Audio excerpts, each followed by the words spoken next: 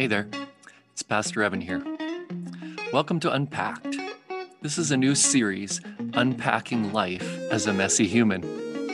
We're exploring the soul and the strength that comes from the journey of trying to live life authentically. We hope you find it helpful and that you can see yourself in the conversations, the stories, and the interviews.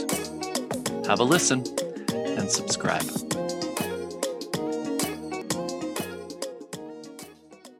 Hey, welcome to Unpacked. It is just going to be me.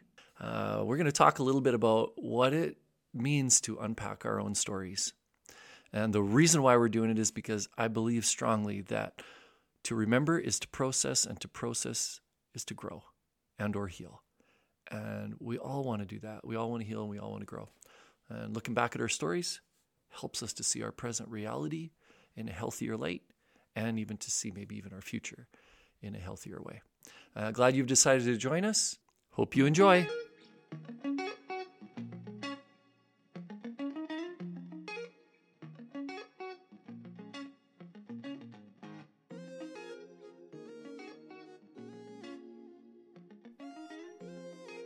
Hey there, it's Evan here. And hey, I wanted to take a few minutes today to just talk a little bit about some of how we might process through our story and how we look at our stories, how we process through them, the emotions that come with them, and maybe even some of the pitfalls, but also the awesomeness that can come from learning how to do this well.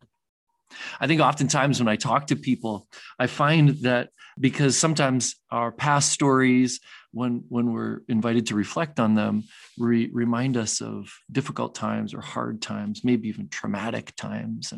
And in some cases, when I say traumatic times, I mean there is a trauma in our past, a big kind of trauma. There's different ways that psychologists talk about traumas. They talk about like big T trauma, which is like huge events that typically happen to us when we're kids or teenagers that really alter the way that we are emotionally experiencing the world. Sometimes things like abuse or a significant death of a loved one, these kinds of things can sometimes play out in trauma big T. I'm not going to really talk that much about those other than to say, if you are experiencing big T trauma, in other words, places in your life as an adult where maybe certain things trigger emotions in you that are unexplainable and hard for you to understand, they may be calling you back to something that hasn't been properly processed and healed. And so my encouragement to you as I kind of get started is to say that I think that those are times when we really need to invite professionals in. And when I say professionals, I mean like psychologists who are trained in trauma therapy. I can often and have often in interaction with people been able to identify that I think they maybe have a trauma, but it's really at that point where I have to turn them over to others who are just way more skilled at knowing the process of helping people unpack those things in a healthy way so that they don't have to find themselves stuck then in that trauma any longer. So, but today I want to talk a little bit maybe more about how the effects of like little trauma, little T traumas happen. And most importantly, I want to talk about how do we work through and process through our stories. What does that look like? Now, if you are around me for any length of time, you know that storytelling and story is a passion of mine. And it's not just a passion because it's entertaining. You know, if you work in the right details and you say all these things so beautifully that you can draw somebody into a great story. Although I love that and appreciate that when a good storyteller can do that. But what I'm referring to today is, well, how do we look into the stories that have shaped us, that have made us? How do we reflect upon our past so that we can essentially move into our future in healthier ways? So like identifying pain points is part of that. Reflecting on our story means looking at the goodness, the good things that have happened. You know, the way Donald Miller talks about it is the turning points. Like, what are the turning points? And turning points in our story can be both positive. You have a positive turning point in your story. You get married, you graduate, you get that that new job and it sends you off in a new trajectory. That's a good thing. Those can be considered positive turning points, right? Or some broken thing, some relational broken thing in you, you have an opportunity to see it get better and healed, and those can be positive turning points. But also, we all experience negative turning points and difficult things that happen, little T traumas, little things that happen that when we don't properly reflect on them and unpack them well, they can accumulate and teach us something that isn't true, either about ourselves or about our world or our community and some of those things. So identifying pain points in our life can really help us to break free from so many things, from anxiety, from maybe a paralyzing feeling that you are stuck, right? I think that's going to happen for some of us when this whole COVID thing starts to lift, right? Is that I think some of us are going to be experiencing a stuckness, right? Identifying pain points can help us, and reflecting on them can help us to build deeper relationships. It can help us to regulate our emotions better. It can help us to break free from unproductive patterns and unhelpful thinking about ourselves and about others around us. It can definitely help us when we come into conflict with others as well. And so identifying negative turning points is an important part to in a sense taking the power away from them. That's kind of the way that I like to see it, is that if we have a negative turning point where somebody's left us in our life or our story, is sometimes if we don't unpack that, we can come to a place where we start to believe, right, that we're not worthy enough for people to stay in our life. Or, well, actually the list can go on. There's all kinds of lies that we tell ourselves depending on what those experiences are like. And so learning healthy ways to walk through these things can be really, really important. Even learning, what are the things that I need to kind of work through inside of me and think through inside of me? What are the things that I need to learn? Sometimes that's through study, taking a class, whatever, podcasts, things like that. And then I think ultimately, and this comes really from a core conviction that I have, but also like our conversations with Maureen, our kind of our local psychologist, community is very important to truthfully unpacking our story. And I recognize that oftentimes as I walk people through their stories, they'll say things like they're a truth. And part of my job is to say, oh, I can see that you're living into that like it's a truth, but that isn't true. You're talking like you're somehow unworthy of God's love, or unworthy of a parent's love, or unworthy of something. And one of the gifts that I get in my occupation is that I get to say, actually, that is not true. That's a lie that you're telling yourself. That's something your inner critic, as some psychologists would talk about, is saying to you. And so unpacking these things can be really, really important, because if we don't unpack them, we have this tendency to compartmentalize them and to essentially take these negative emotions in particular and put them on a shelf. And if you're like me, you put them on the shelf in hopes that you're going to pull them out and look at them someday and find better clarity around them. And you don't do it, because who wants to, who wakes up in the morning is like, hey, I think I'm going to dig into my shelf of difficult things and experiences. Like, I'm just going to go into the dark place. All right. Today, I'm super excited about that. Right. There are some personality types that may appreciate that and maybe even know how important it is to do that. But there are also other personalities who are like, yeah, I think I'm just going to go try to find something fun. I think I might be, I am one of those people. I'm almost certain of it. So learning how to look back at these events, these turning points in our story can give us this great sense of freedom from them.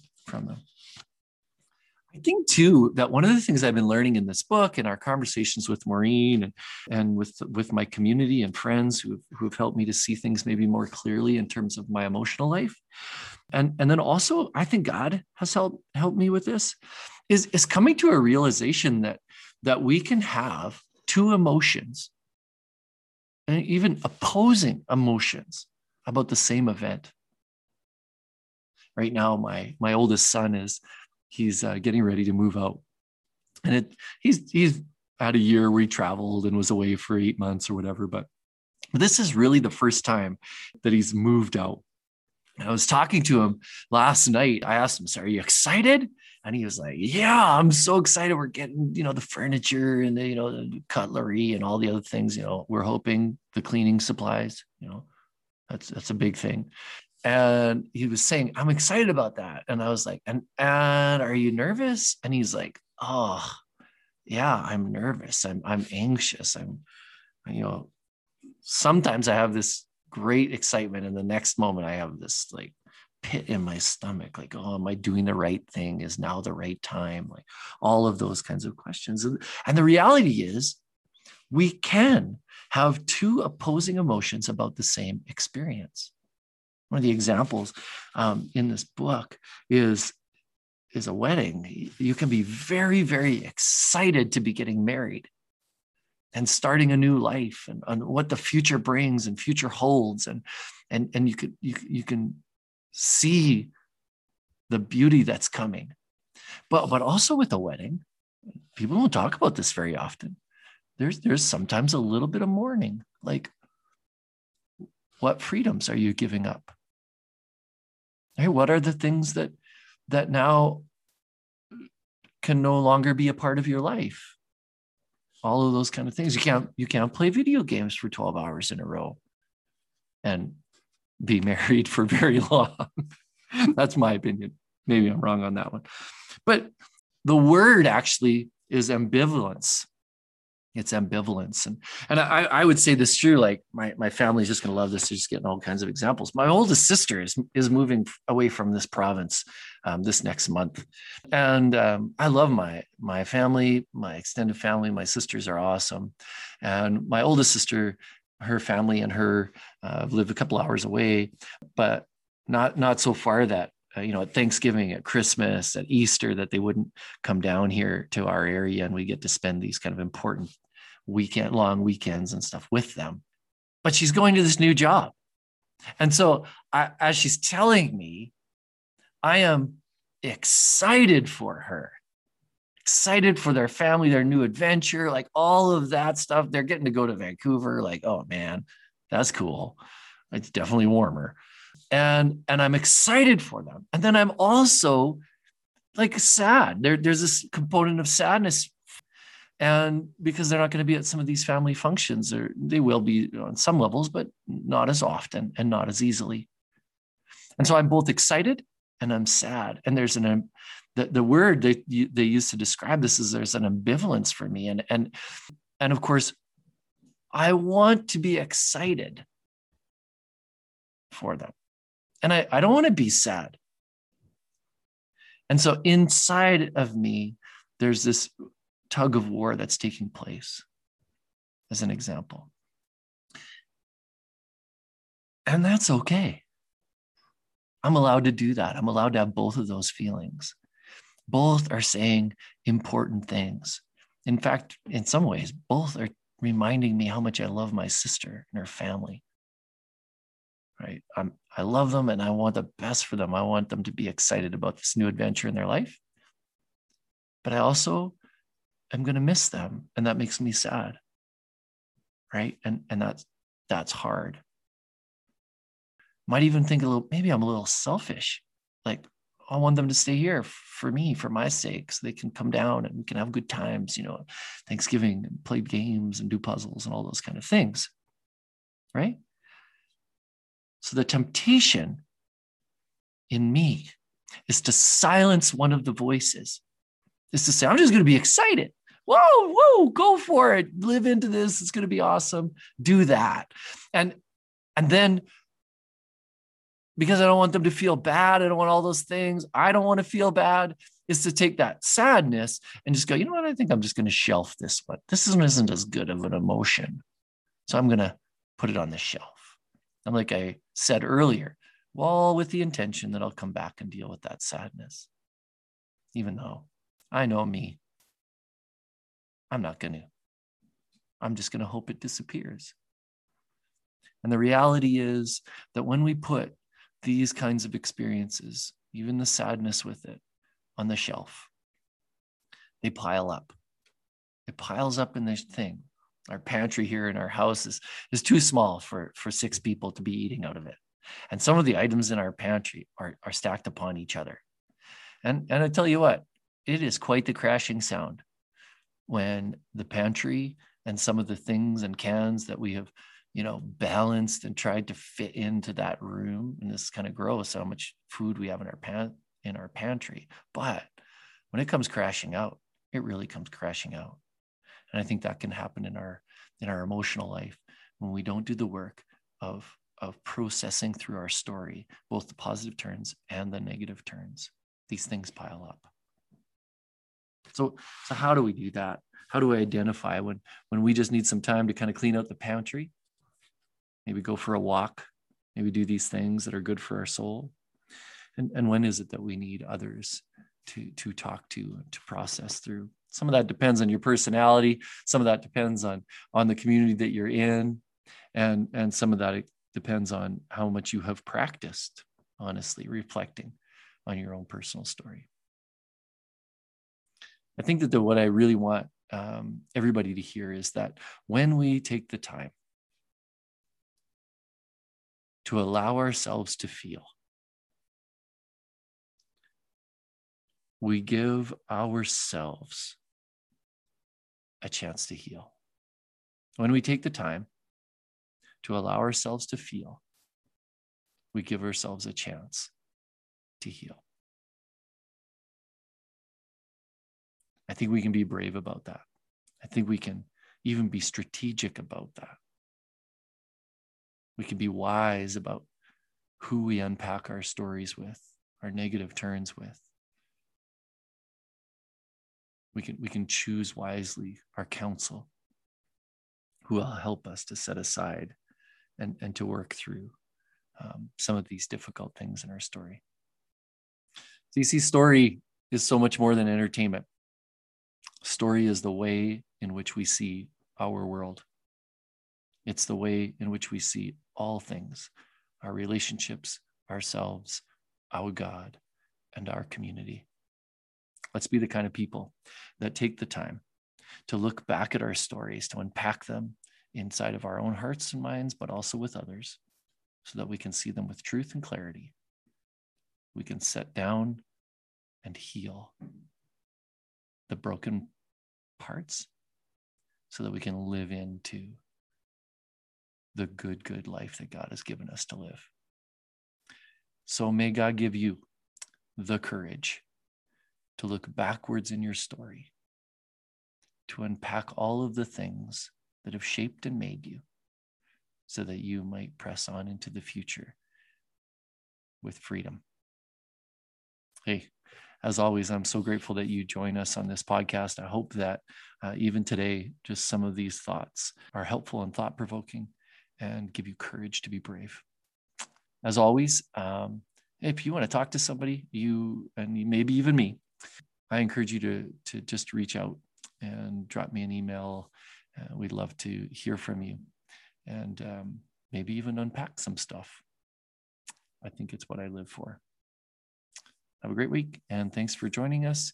We'd love for you to like, share, subscribe to the Unpacked podcast, and even, maybe even, I don't like doing this, but maybe even give us a rating. That also helps us to get the podcast out there and help others.